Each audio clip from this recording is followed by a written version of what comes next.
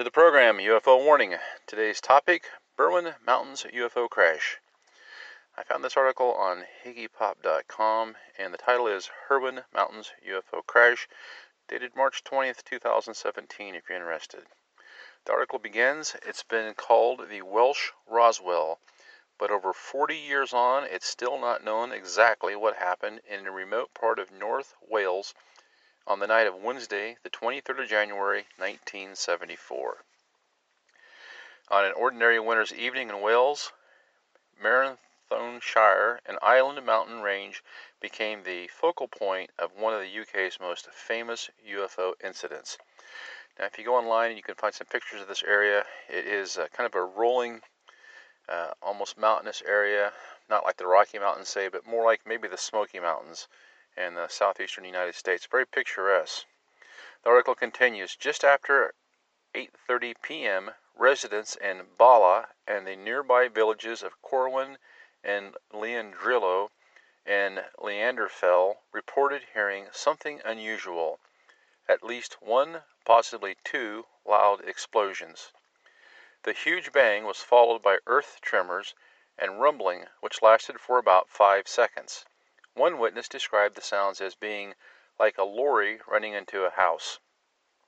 The villagers peering out of their windows and running out into the street to identify the source of this sound looked up to the Berwyn Mountains, where they saw a mysterious white light above the mountains.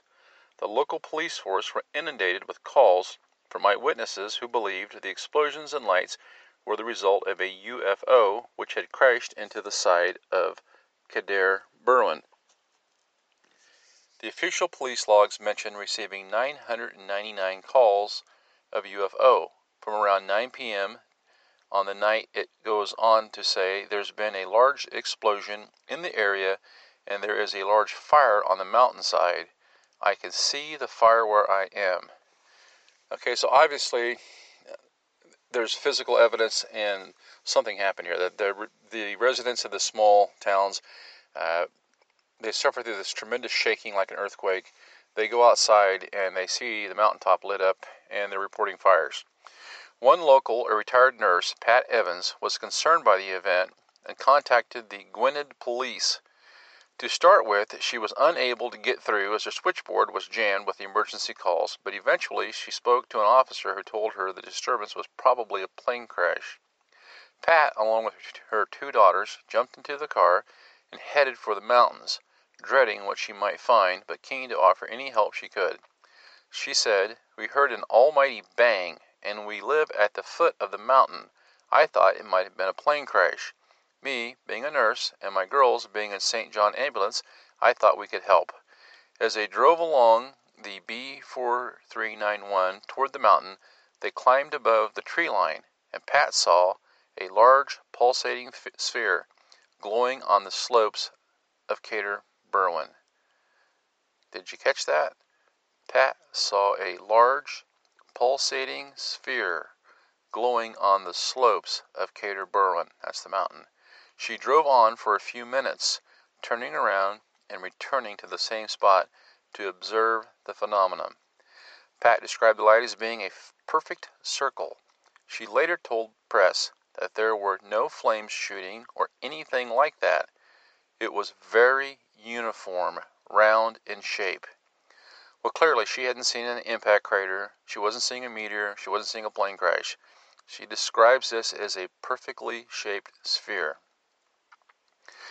The light was too far from the road to reach on foot, but Pat and her daughters watched as the sphere appeared to change color several times, shifting from red to yellow to white, while smaller lights like fairy light danced around and below it. This almost goes back to some of these plasma-type UFOs. That's what this reminds me of, where you have the smaller balls of light surrounding the larger ball of light. And also, keep in mind, Pat's a nurse, so she's trained to observe things. It's very important for a nurse to be able to observe somebody's condition so they can help ascertain what's wrong with them, to render aid, whatever. So as an eyewitness report, I would have to rate someone like Pat, who is a trained nurse, and her two daughters, who apparently are EMTs of some sort, it sounds like. These would seem to me to be pretty good witnesses. and I would think of no reason why we should just doubt their account on this. Due to its remote location, the objects couldn't have got there by road, she said. It couldn't have got there any other way from being flown there, so it had to be a UFO, some UFO of some sort. I'm talking about something that could only have got there by flying and landing. Pat drove back to the village, but along the way encountered police officers and soldiers who ordered her away from the mountain to allow them to close the road. In the following days, there was a large police and military presence in the area. The road remained closed, and farmers were banned from working nearby land. Although searches were undertaken, the police say nothing was ever found on Cedar Burn that night.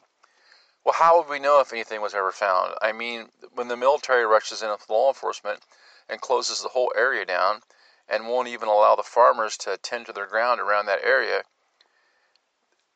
then I find it hard to believe anything they say, because they've immediately locked the whole thing up. They put it under lock and key. They've treated it like some sort of top secret event. So how can we believe what the authorities say in the situation? The article goes on, could this really have been a crashed extraterrestrial craft in Northeast Wales? Well, the Ministry of Defense received 5 other UFO reports that same night. 3 from the home counties, 1 in Sussex and another in Lincolnshire.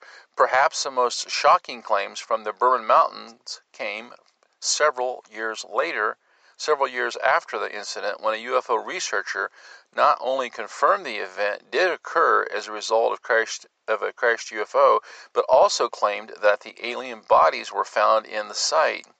Tony Dodd from UFO Magazine claims that information was leaked to him by an anonymous military informant.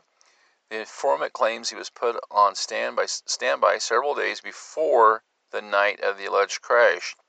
Soon after the event, he and his unit, comprising of 4 other soldiers, were sent to Landerfeld, a village nearby the crash site, in order to collect 2 large oblong boxes and deliver them to a government military science park in Wiltshire called Portham Down. The informant claims that upon arrival at the base, the boxes were opened and they were shocked to see the dead bodies of 2 humanoid creatures, each about 5 to 6 feet tall and so thin they looked almost skeletal. The informant went on to say the creatures were clearly not of this world. According to Dodd, his informant later rejoined other members of his unit who said they had also transported alien bodies to Portham Down, but say their cargo had still been alive. Comparisons were immediately drawn to the famous Rockwell incident in New Mexico in 1947. One newspaper labeled the event the Roswelsh incident. So it goes on, what really happened at the Berwyn Mountains in 1974. A lot of witnesses of the events which took place on the 23rd of January 1974 have been misquoted, had their reports taken out of context, or simply didn't exist, their stories being fabricated.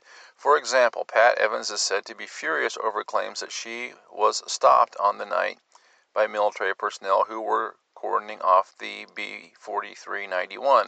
This claim originated from a misunderstanding when she was first interviewed by a UFO researcher, but in interviews since, she's quoted as saying, "We didn't see anybody on the road, even though there were various reports that we were told to go away by armed police and military, etc., which was all totally untrue." Well, that would make sense. I mean, it would take the military and the authorities a little while to arrive at the scene if they were going to close the scene down and cordon it off. So that would make sense that she was actually able to get there before the authorities did, because she was closer to the scene. Claims of a high police and military presence in the area on the night and following the incident also seem to be untrue and originate from the reports of just one article in the Border County's Advertiser. In fact, the police logs show that just 3 officers were sent to investigate the strange lights. But if the explosion and lights weren't the result of a UFO crash or even a plane crash, then what was it? In 2010, the MOD released a report which states that the event was a rare combination of earthquake combined with sightings of an unusually bright meteor. According to British Geological Survey, the tremor had a recorded magnitude of 3.5 on the Richter scale and was felt as far away as Liverpool emanating from an epicenter at Bala Lake and Berwyn Mountains. Records kept at the Astronomy Department in Leicester University report that the several unusually bright meteors were seen over the area that night, known as bolide meteors. These differ from normal shooting stars as they are much brighter and longer lasting as they burn up in the atmosphere. But that still doesn't explain what Pat and her daughter saw on the hillside. It seems that while Pat was driving along the mountain road, the police were sent to investigate what they believed could be a plane crash, were making their way up the mountain in a Land Rover they'd commanded from a local farm. But partway up the mountain, the police were forced to move a car belonging to a known local poachers who were also on the mountainside that night. Once past the obstruction, the police searched the area by torchlight. I think they mean flashlight. The timing suggests it's highly likely that what Pat witnessed was the powerful light used by the poachers, which was powered by a car battery, and that she described as fairy lights moving around below the light were probably the lights of the searching police officers. The MOD confirmed there was no UFO crash in North Wales that night, and to this day, the official webpage for the Porton Downs says no aliens, either alive or dead, have ever been taken to Porton Down. And that comes to us from, as I said, January 23rd, 1974. The problem is, with some of these older UFO accounts, as time goes on and as the years pass, witnesses die, memories fade away, and we may never really know what happened. But what's easy to happen is for debunkers, doubters, authorities, anybody with something to hide to come in and obfuscate the facts and to say, well, the shaking that you felt was not a sonic boom. Was not an earthquake. Was not a sonic boom, but it was an earthquake, say, or the lights you saw were just a collection of meteors. Well, I think we've all seen meteorites fall, and to have that many large meteorites come into that small of an area at one time would seem really, really unusual to me. And also, the nurse Pat seems to be pretty specific about what she saw. She says she saw a sphere, and that's a little bit different than saying, well, I think I saw a poacher's spotlight 2 miles away. So, to my mind, the mystery's still unsolved. What happened here was definitely, whatever it was big enough to get the attention of a lot of people. Because you had houses shaking, stuff falling off the walls, and at the same time you had this bright light appearing on the top of the mountain, which a lot of people identified as a plane crash. Doesn't sound much like a meteorite. And if it was a meteorite, if it exploded above the Earth with that kind of force, you would have expected broken windows or possibly even a crater on the ground somewhere. So what we have here with this Berwyn Mountains incident, we have all the evidence of a UFO crash as far as the impact goes. Houses being shaken, the bright lights, people calling the police. But then in the meantime, what happens after that is where all of the facts get muddled at. Did the police come in? Did the military show up? And was there ever any actual physical evidence of a crash that happened? Possibly we'll never know. But until next time, this is UFO Warning saying over and out.